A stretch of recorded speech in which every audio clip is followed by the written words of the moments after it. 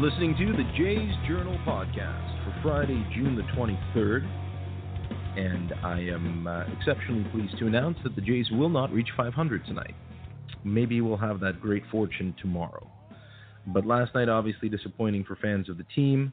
I had several followers reach out and ask me why I didn't have a podcast, whether it had something to do with the fact that maybe I would rant a little bit too much in lieu of their almost embarrassing, no, it was embarrassing, 11-4 loss to the, they split the series and one that they potentially could have won themselves had not their pitchers, their starters in particular, average about 5 innings per game, giving up roughly 5 to 6 innings per game.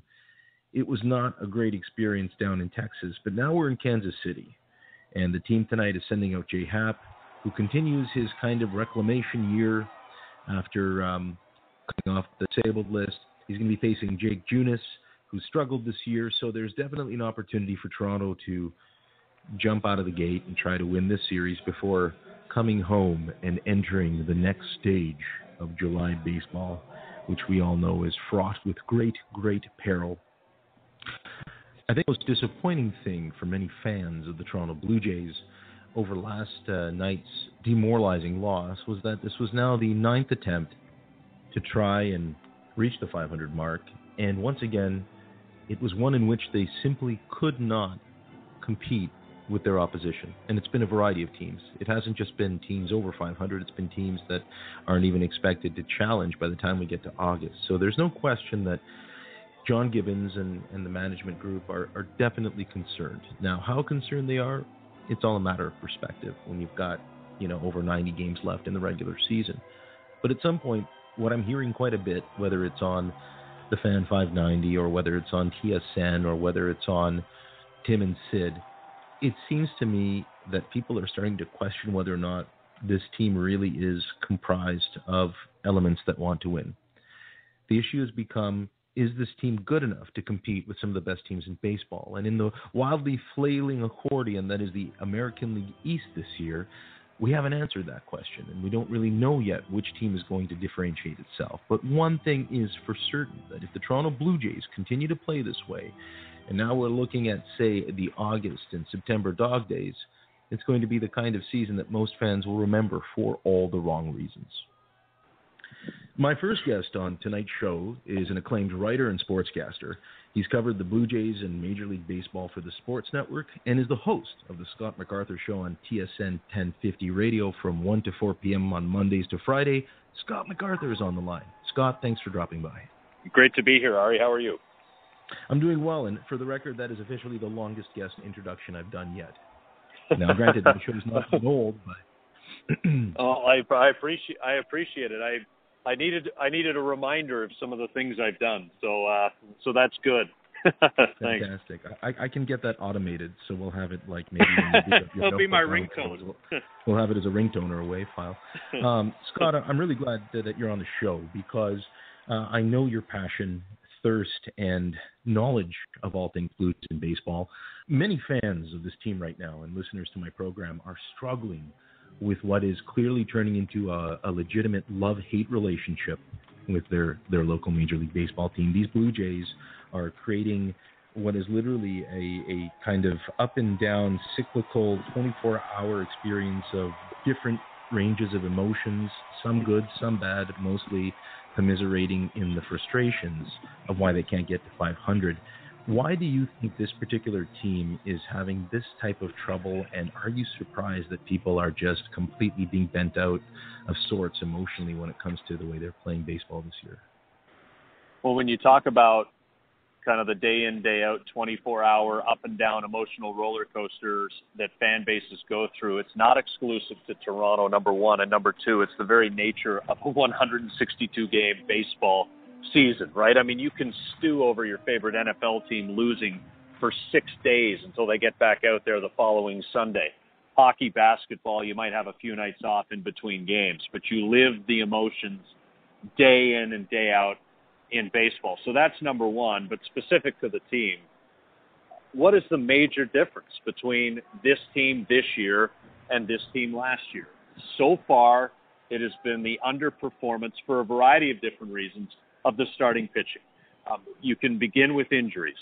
right? And we know that at times this year they've had as many as 3 regular rotation pieces out of the lineup. Aaron Sanchez has consistently battled the blister issue, has essentially been a non-factor this year. Jay Happ missed, 6 weeks, and is really just getting back into the groove of things now, has had a couple of consecutive starts that have been pretty good as we stand here and talk today.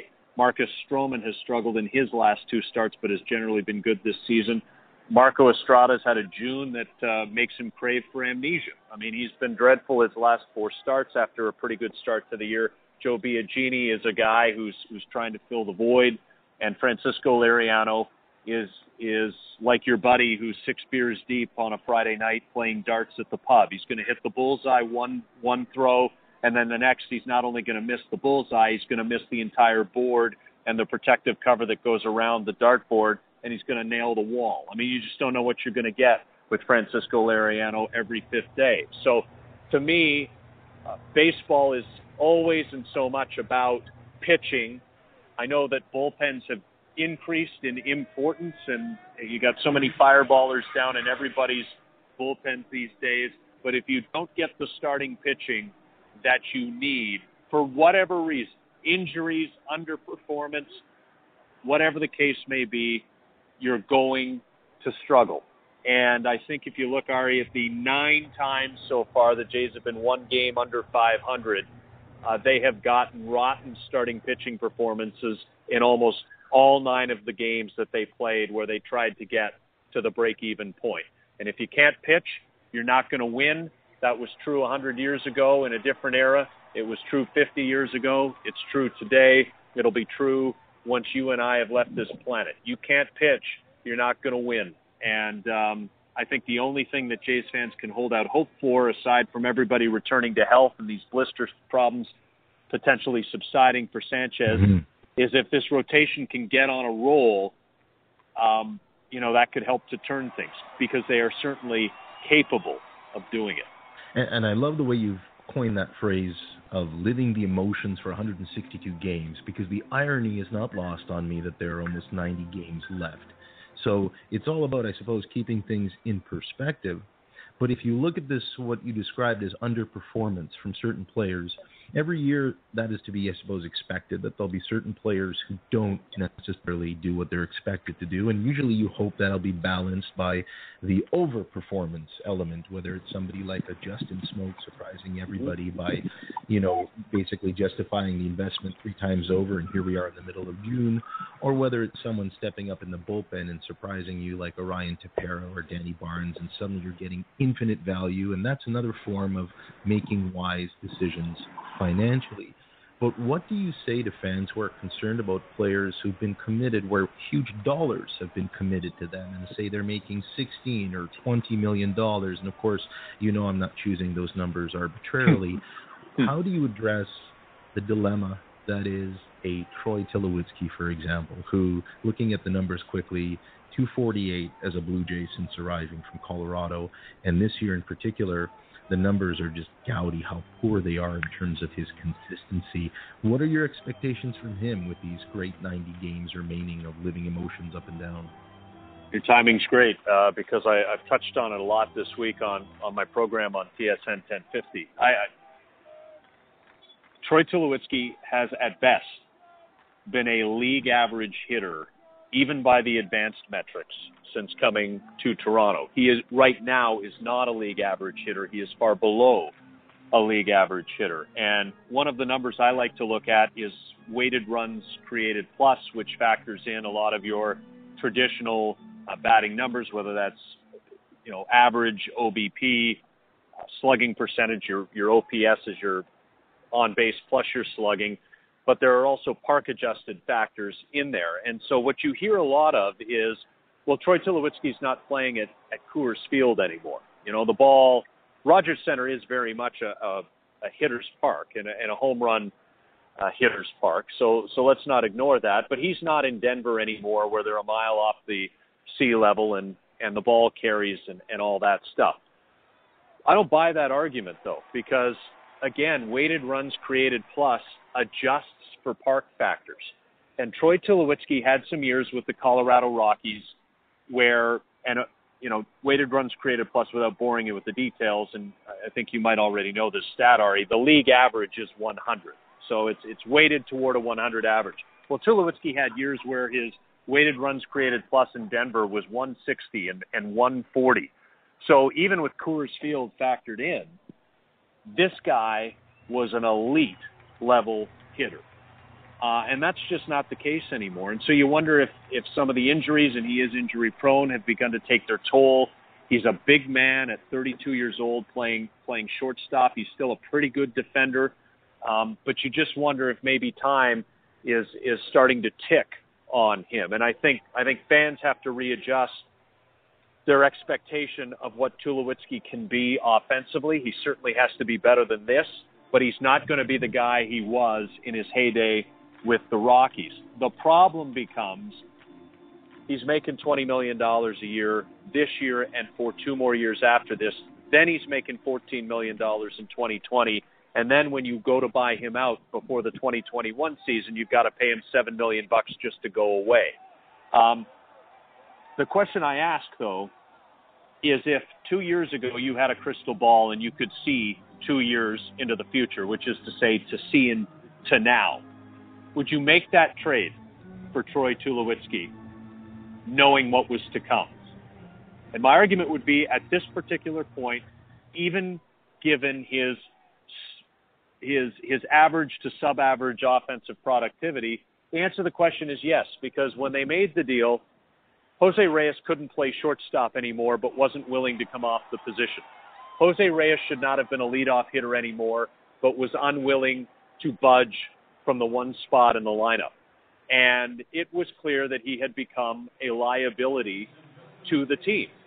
And the immediate upgrade defensively of Troy Tulowitzki at short did as much to change that 2015 season's fortunes as anything else Alex Anthopoulos did. And in 2 years with Tulowitzki around, they've made the playoffs. And to whatever extent you want to argue he's been a part of it, I'd say significantly, at least defensively, he's been a part of it. So I think you do make that trade, but you understand at the time of the trade that there may be some painful years toward the end where he's making a ton of money and he's eating up too much of your player's salary budget. But it's one thing to say that in 2015, oh yeah, we'll worry about that when the time comes. It's another thing when the time actually comes, and that time has arrived. And so now we're going to live through the days and the months and the years where, barring what I would say is the unforeseen, Tulowitzki turning things around to the point where he becomes an elite hitter again, I don't think that's going to happen. The Jays are going to be saddled with a guy who is aging, who will have his defensive skills, just because of age, go through a decline, and who will be paid a lot more money than what he is providing this team today. He's being paid more for resume and reputation than for what he's providing today. And so I've had people come at me and say, well, why don't they trade him for prospects at the deadline? Well, if you're trading him for prospects at the deadline, you're also taking on approximately the same amount of money that probably is considered dead by the team you're doing the deal with, right? Nobody's taken on Troy Tulowitzki at a guaranteed number of, $81 million left on his deal, or whatever that number is at this point. They're just not going to do it. So you have to live with what you've got and hope that he at least turns it around. He had a decent second half last year, and you have to hope that that's what's ahead for him this year. I'm speaking with Scott MacArthur from TSN 1050 Radio. Scott, that's a great analysis, because it sounds to me like you're describing a certain expectation now of transition for Blue Jays fans, that sober second thought reality that a big contract with a player that could regress is now starting to come true before their very own eyes. And I'm wondering, what are your thoughts as to whether or not, if this will define the transition of the Anthopoulos to Shapiro era of baseball? I mean, I know you've been through many of them. You've seen the team go from the Gillick genesis, if you will, to the very dubious Ash era where there was a lot of controversy, the Ricciardi era, which many fans don't really like to talk about because there was, again, that kind of real frustration that came with some of the decisions made. It seemed like every year JP thought they could compete and he could go out and do and make some unbelievable signings and trades, but then he wouldn't address certain issues. And then, of course, Alex, who then went ahead and went all in to give this team and this city a chance to see competitive baseball again. What do you think when you look at this transition now? How far away have the Shapiro-Atkins regime, have they distinguished themselves now from the Anthopoulos era, or is this still like a weight holding them back? Because really the fingerprints of Alex are really all over this team. Well, that's very true. I mean, if you could build a rocket ship that could stuff all my memories of the black and blue Blue Jays jersey era, stuff it into a rocket and blast it to the sun, and I never have to think about it again, I'd be okay with that. I mean, that whole era was regrettable to me in a lot of ways. They had some decent teams with Ricciardi and John Gibbons. I think they had an 86-win team in 2006, but the Yankees won, a gazillion games, and the Red Sox were winning 95 as well. The Jays finished like 20-plus games back out of first, and they were a pretty decent team. But there weren't a lot of those years back then. You fast forward it to now, and we were just talking about Troy Tulowitzki. I think that's one deal that Mark Shapiro wishes hadn't been made, and I think that was imparted to Alex Anthopoulos when the two met quietly not long after Shapiro was hired. But Alex was in win now mode, and he was going to go for it. So now what you have, I think, two parallel tracks, and it doesn't mean that the first track is going to work out. You have to trust that the second track will. The first track is try to contend with the veteran group in this very tightly confined window that it has. And I'm talking about the Bautistas and the Donaldsons, and it's not Encarnacion anymore, but it's Morales, and, Tulowitzki is a part of that, Russell Martin. So you have that one parallel track, and riding alongside it is the part that we don't see because we don't live in Lansing, Michigan, or we don't live in Dunedin, Florida, or Vancouver. Well, if you might have some listeners living in Vancouver. If so, shoot me some notes on the short season guys and how they're doing. But my point being is you've got kids coming up through the pipeline. The two most obvious names are sons of ex-big leaguers, Vlad Guerrero Jr. And Bo Bichette, Dante's kid. And, Larry Walker fans will remember Dante Bichette because they shared an outfield with the Colorado Rockies in the mid to late 90s. And Dante could bop in the thin air of Denver. So you got those two kids, and then you've got the Sean Reed Foleys and maybe the Connor Greens and the TJ Zoiks, who was Shapiro and Atkins' first-round pick. Last year, John Harris was Anthopoulos' last first-round pick of his era back in 2015. He's a right-handed arm. The guys that they took this year. And so what you're hoping is by 2019, 2020, 2021, the next wave comes through. So we're running two parallel tracks here. The first part is uncertain right now because they're a little bit under 500, but they're contending in spite of themselves because there's a lot of parity and mediocrity around the American League, and they're certainly more than within striking distance of the second wild card spot and within distance of the division crown too, because you've got the Red Sox playing a little better. The Yankees have fallen back to earth, but the Jays are still within 6-7 games. So with Shapiro and Atkins, I'm going to judge them on the next wave, and I think that's the best way to do it. These guys have some time and should be afforded that time. And look, some real difficult decisions are coming here, and people do not want to hear this, but I think there's a time where you're going to have to strongly consider what it is you do with Josh Donaldson, because as we saw last year, and Donaldson's a bit of a different example because he is better, but as you saw with some of the right-handed power in their 30s in last offseason's market, there was a real hesitancy to go long on term and dollar with anybody. Yeah, absolutely. Edwin Encarnacion and Jose Bautista got caught up in that. Donaldson will be a free agent in the fall of 2018, and he'll be age 33 at that point because he was a late bloomer. if you look at Donaldson, you say to yourself, all things being equal, including his health, and we know he's been bothered here by a bit of a knee thing in his left knee, and he's got the calf stuff that's a consistent issue for him. But where can you maximize your return for Josh Donaldson if you're not going to sign him? Do you do that this offseason with one full year available to the acquiring team, or do you do that around July 31st with a year and a half and 2 potential playoff runs available to the acquiring team? The Jays are in it right now, in spite of themselves, as I said, so that makes it very difficult to deal him or to even consider dealing him.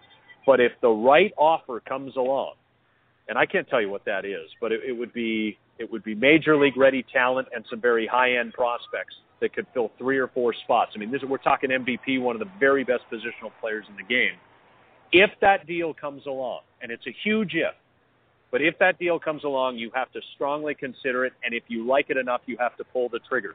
Because Mark Shapiro and Ross Atkins, now, and Josh could be the outlier, so I could end up wrong on this, but Mark Shapiro and Ross Atkins do not strike me as guys who are going to be willing to give a 33-year-old free agent 5-6 years to take that player toward or to the age of 40. And so if that's not going to happen, because that's what Josh is going to be after, and in the $30 million a year range, I would think. If that's not going to happen, you have to determine when the best time is to move him to maximize your return.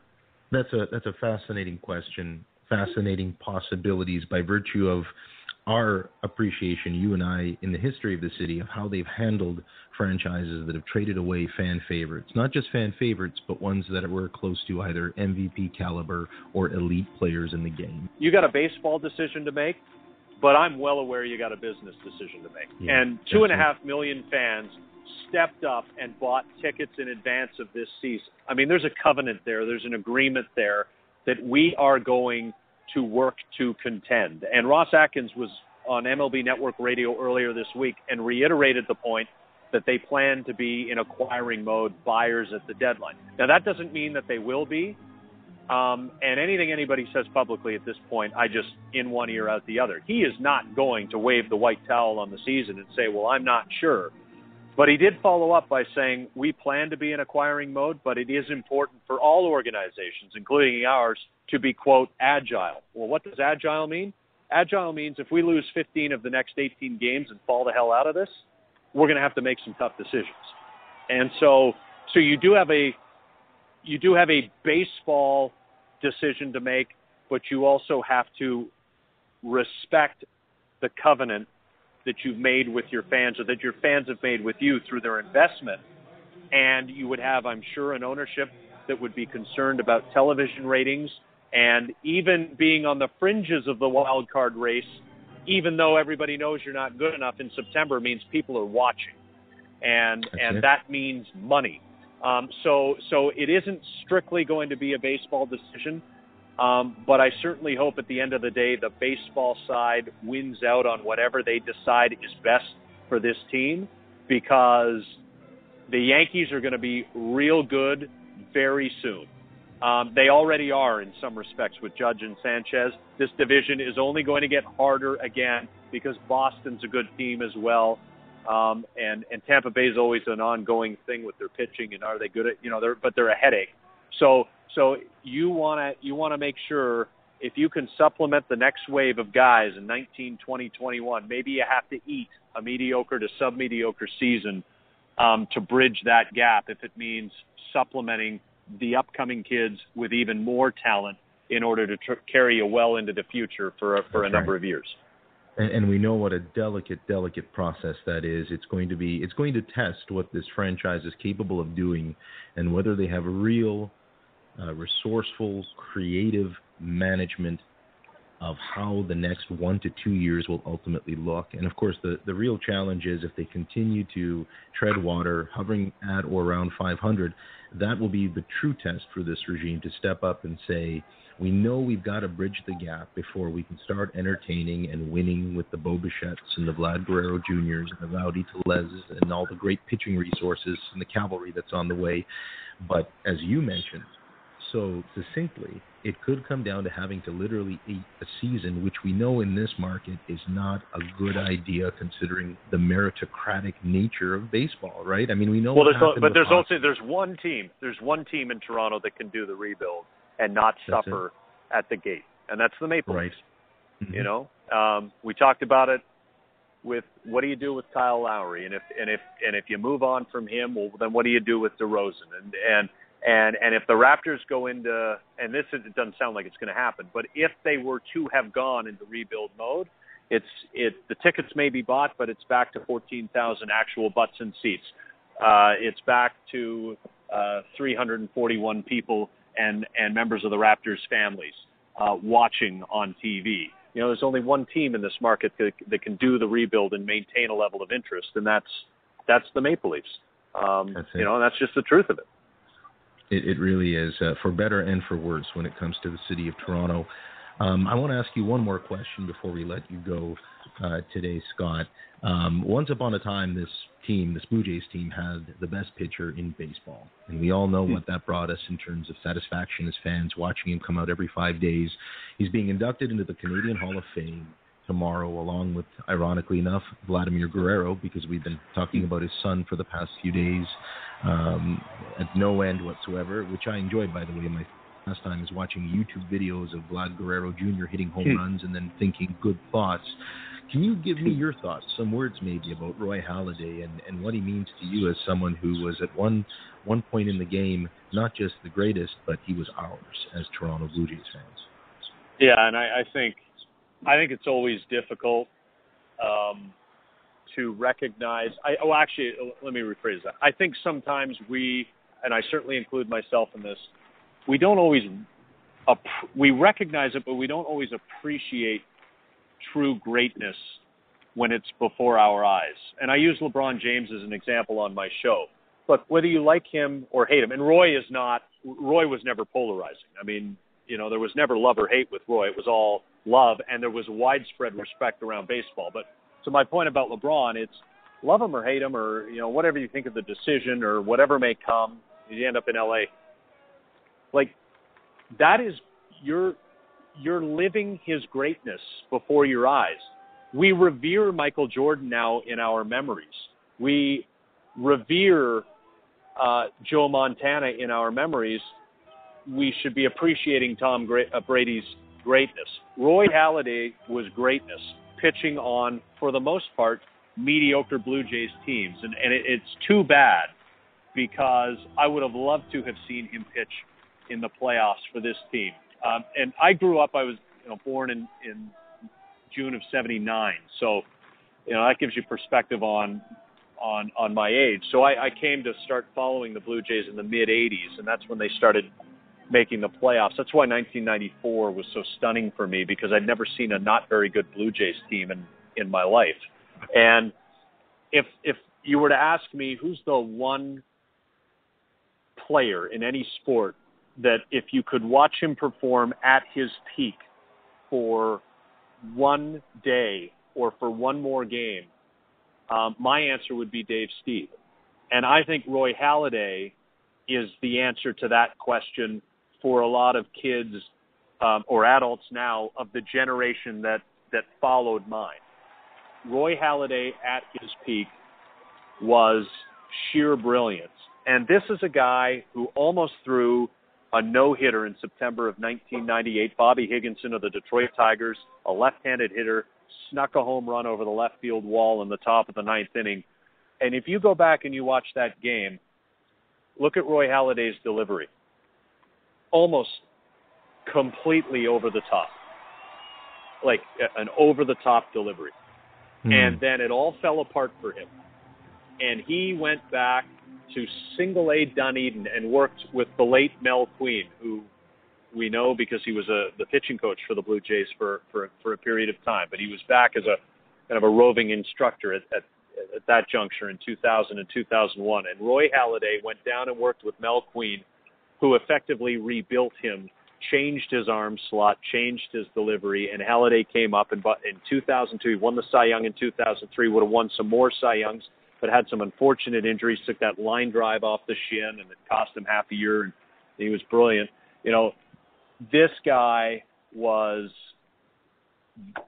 the cream of the crop. And then, he throws the no-hitter in the playoffs and all that stuff.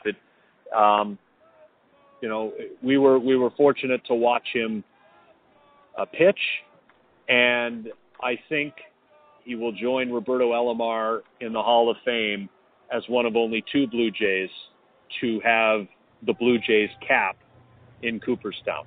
And, of course, Pat Gillick, but he was an executive. So I think Roy Halladay, in the not-too-distant future, once eligible, will become the 3rd Blue Jay in the Hall of Fame. His name is Scott MacArthur. He just took me down memory lane, and with the exception of the no-hitter that was lost in the 9th to Higginson, I can honestly say that you just made my day. Scott, thank you for joining us. All right, it was great. Let's do it again very soon. Thank you. So that was some really great insights and analysis from Scott. But now I want to kind of take a look at what the Blue Jays are grappling with over the next few days. And I can think of no one better to do that. The site expert of Jays Journal. He's the senior writer at jaysjournal.com, Chris Henderson. Chris, how are you tonight? I'm always doing well when I'm chatting with you, my friend. Wow. Well, listen, I don't know if I'm doing that well because I was just talking with Scott MacArthur, and we were talking about the Blue Jays challenges, getting back to 500, and how the fans should feel about the next few days. What are your thoughts about this upcoming Kansas City series? Will we finally get back to 500 before coming back for a long homestand? Well, after splitting the series with the Rangers, which was okay. I mean, you would have wanted to see them win that one, but I think that just puts a lot more emphasis on this series. It's very important that the Blue Jays end up coming away with a few wins in the next few days here against Kansas City, because as we've talked about, they've got some significant AL East opponents coming up, and so to be riding some momentum going into the series, the following series afterward, I think is just as important as this upcoming one. Momentum is so valuable in baseball because we know it's a grueling 162-game season, and we have over 90 left. So the very fact that I'm even trying to philosophize what that means in the context of the Blue Jays, I think it warrants a discussion because of how inconsistent they've been. And you've got an article out right now on the jaysjournal.com website, which is called Blue Jays, Outing Length and Issue for the Rotation. What are you writing about? What do you want fans to be aware of when it comes to this? How serious was the mediocre pitching that we witnessed in the Texas series a factor in the way that people are now looking at this team? Well, it's important because, the statistic that what kind of spurred me to write that article, I saw a tweet from Gregor Chisholm earlier on and pointed out that during last season, there was only 13 starts that the rotation failed to go 5 innings or more. And already this season, we've had 21 starts where they failed to make it past the 5th inning. Now, obviously, that's last year we had a case of, they only used 7 starters throughout the entire season. They had their main guys. R.A. Dickey was a part of the equation, and then, of course, Liriano joined the rotation when he was brought over at the deadline. And then Drew Hutchinson made a couple spot starts, and that was it. And this year we've seen starts from Matt Latos and Mike Bolsinger and Casey Lawrence, and Joe Biagini's been moved into the rotation. And so, I mean, it's been a trying year for the rotation, but, seeing that stat and looking at things, it maybe gives the bullpen even more credit for what they've accomplished this year, especially considering the performances that we've seen from guys that we didn't necessarily expect, the Danny Barneses and the Ryan Tepera's, to flourish the way they have. And given the circumstances that they've been facing as a bullpen unit, it's all that much more impressive. And it's a serious issue. I think it's something that they're going to have to be aware of. I mean, they've got the guys. You're not going to have Marcus Stroman failing to go 5 innings very often, and hopefully Marco Estrada can get things figured out. But it's definitely wearing on the bullpen, and as the season presses on, that's going to be a more and more significant factor. So we're talking about Jay Happ and Marco Estrada and Francisco Liriano, who are all pitching this series. And I really don't know how to feel about that. How should I feel about that? I mean, that could easily bottom out very quickly, and 3 starters who've been struggling for the first 2 months of the season, they could continue to do so. How does Kansas City compare to Texas in terms of quality opposition? Where do they rank relative to Texas, in your opinion, in the American League Central? I kind of look at both of them in a similar light.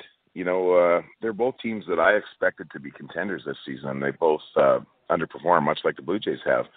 So I think it's an important it's an important series to, when you have teams that are struggling the way that what they have, you have to beat up on them, or you have to at least win the series if you want to be a serious contender.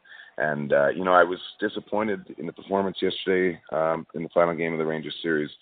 But, overall, the split is what I would characterize as okay. But as I was saying earlier, they've really got to take this next series and build some of the momentum. As we, talking about momentum earlier on, we saw what they accomplished in 2015 and when they just went on that incredible streak. And I don't think they need to necessarily do that, but they definitely need to get things going to have a more consistent effort if they're going to get beyond 500. I guess we're still talking about step one, get to 500.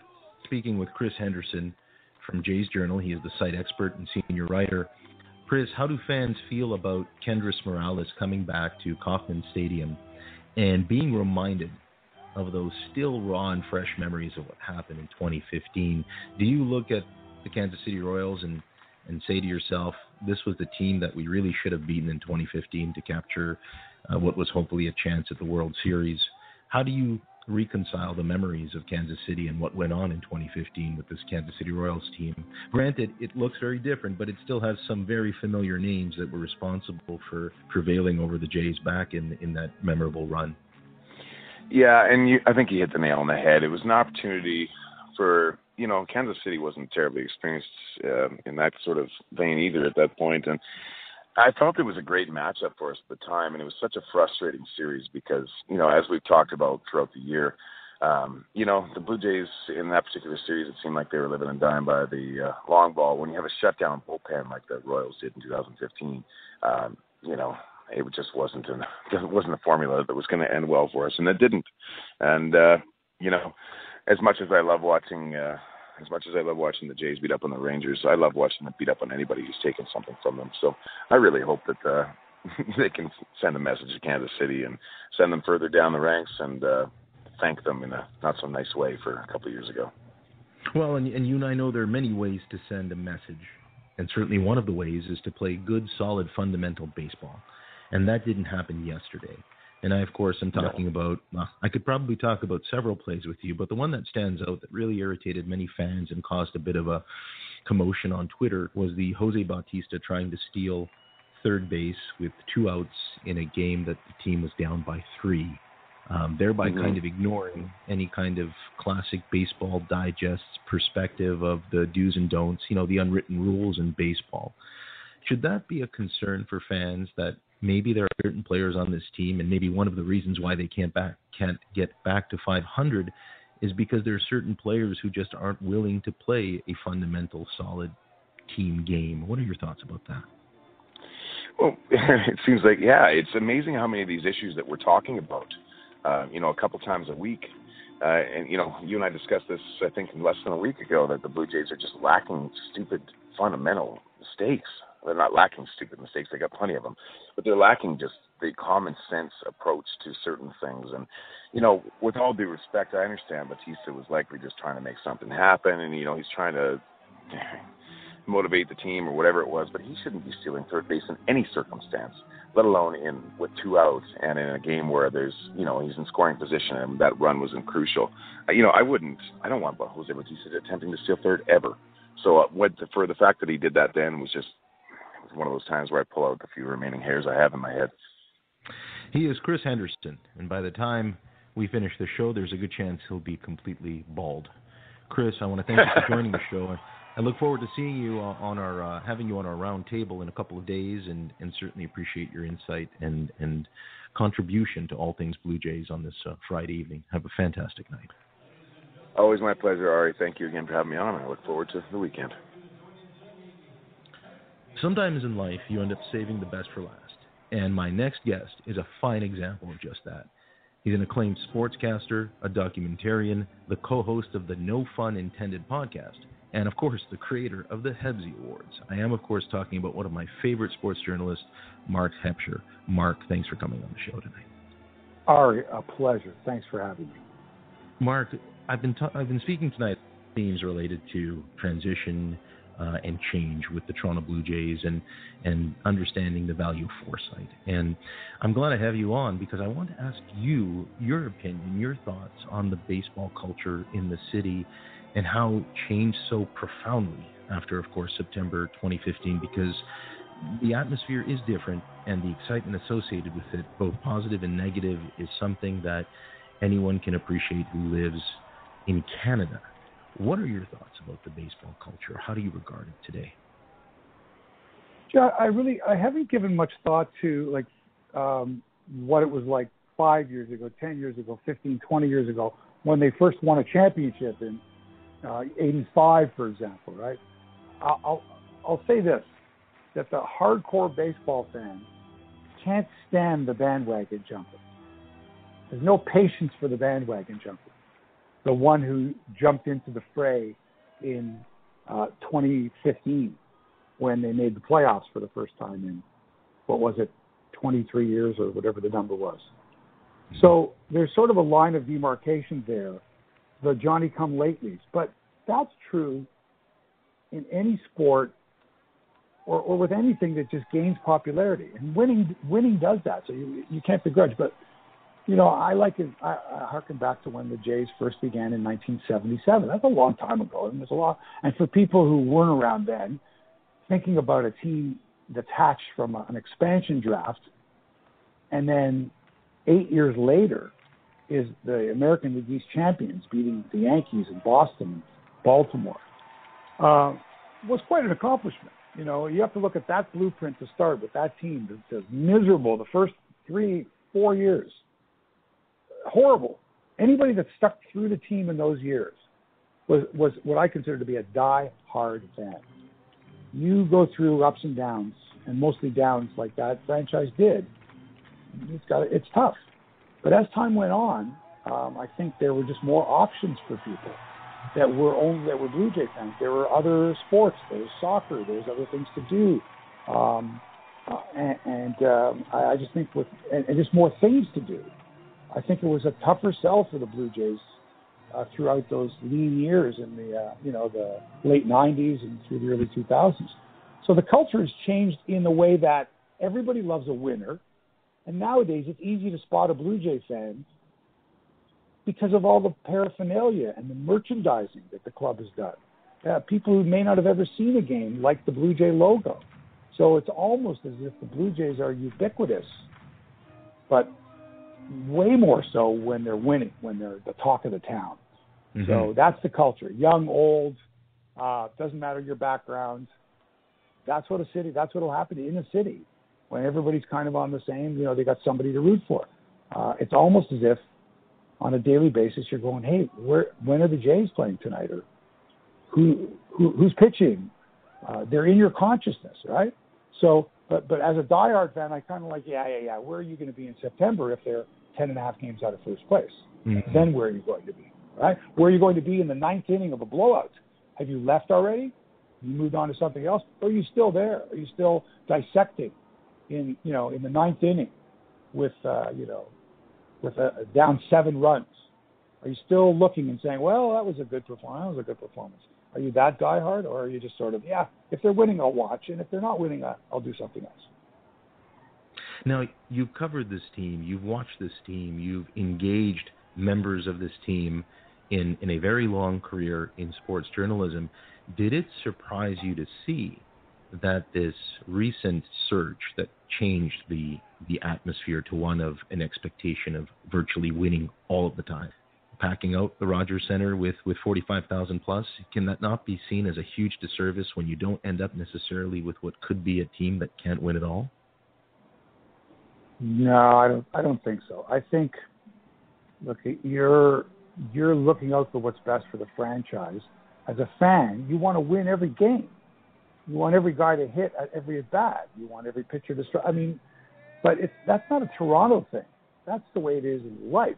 Go to any city, all right, where a team has tasted a championship season or the playoffs or whatever their successes were, and naturally, your next step is closer to a championship. The Jays have got to make it to a World Series. They got to win the ALCS.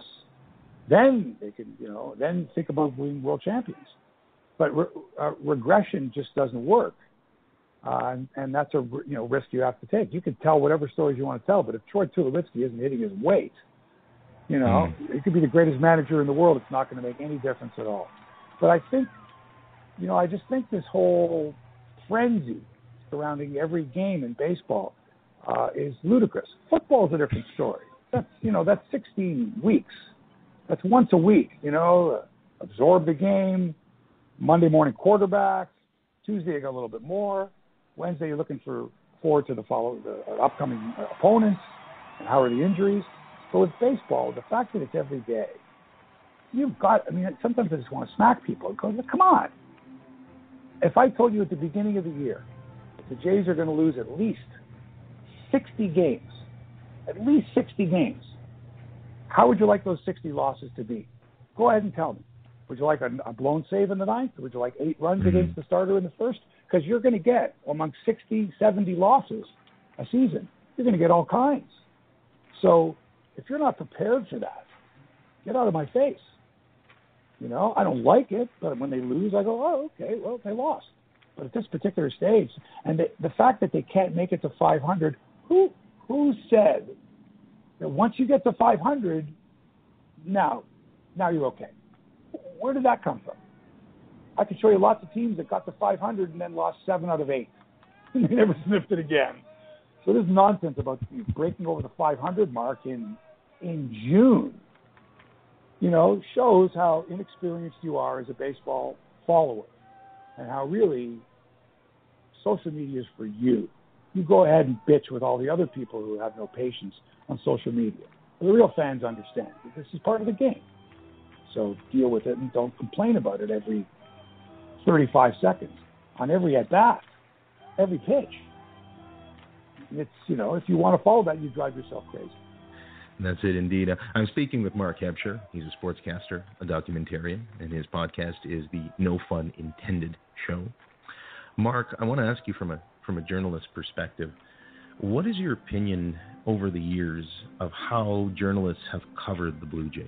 And the reason I'm asking you this is because once upon a time in the city, we had a certain pedigree or level of experience and literary prowess from journalists who covered the team who were simply first-rate, high-caliber journalists. And, of course, I'm talking about the Perkins of the world or the Elliots of the world. Now we have a new generation that's replaced them. What are your thoughts about that? Do you feel that the team is being covered fairly in the way it should, or do you feel that maybe because we live in a high-technology era, it's created a lot of armchair critics who can weigh in a way that doesn't necessarily seem fair or may even be accurate? Once again, you have to determine what's a journalist and what's not. And the essence of journalism is you want to tell the story. You want to tell it so that it's balanced. You want to talk to as many people, independent sources, witnesses, observers, to get a fair handle on what the story is all about. And that's what a good journalist does. You know, baseball, following a baseball team every day, sometimes there's not a lot of journalism out there to be had, you know what I mean? But the most difficult thing, and listen carefully because this is very important, it used to be that the journalist was the one who would chronicle what went on so you could tell people who weren't there to witness it themselves, which was virtually everybody. The newspaper writer was in the stands with 10,000 other people. Everybody else might have listened to it on the radio, might not have. Might have seen it on TV if the game was televised, might not have. But back in the day, that was rare. Now, everybody can see what happened. They can see it on their device. It's simple. So now, they don't need the journalist or the reporter to tell them what they saw. Makes the job much more difficult for today's reporter, journalist, person covering the beat, whatever you want to call that person. Much more difficult. I mean, if I'm a player, what do I need to stand in front of a journalist to be quoted? I can just tweet out what my quote is. I mean, really, I can do that. Here's my statement. I screwed up. I should have not swung at that third strike. Thank you very much. So now the job of a journalist, the job of a reporter becomes so much more, you're hamstrung. There's nothing you can do. You've got to come up with stuff that might not be worth a story in order to fill in. You're going to have to start throwing statistics all over the place might not make a story, but they're going to support some type of stand that you're taking about something. So this is where we get into the nonsense of, for example, no player in his first 33 major league games has had a higher slugging percentage than Aaron Judge.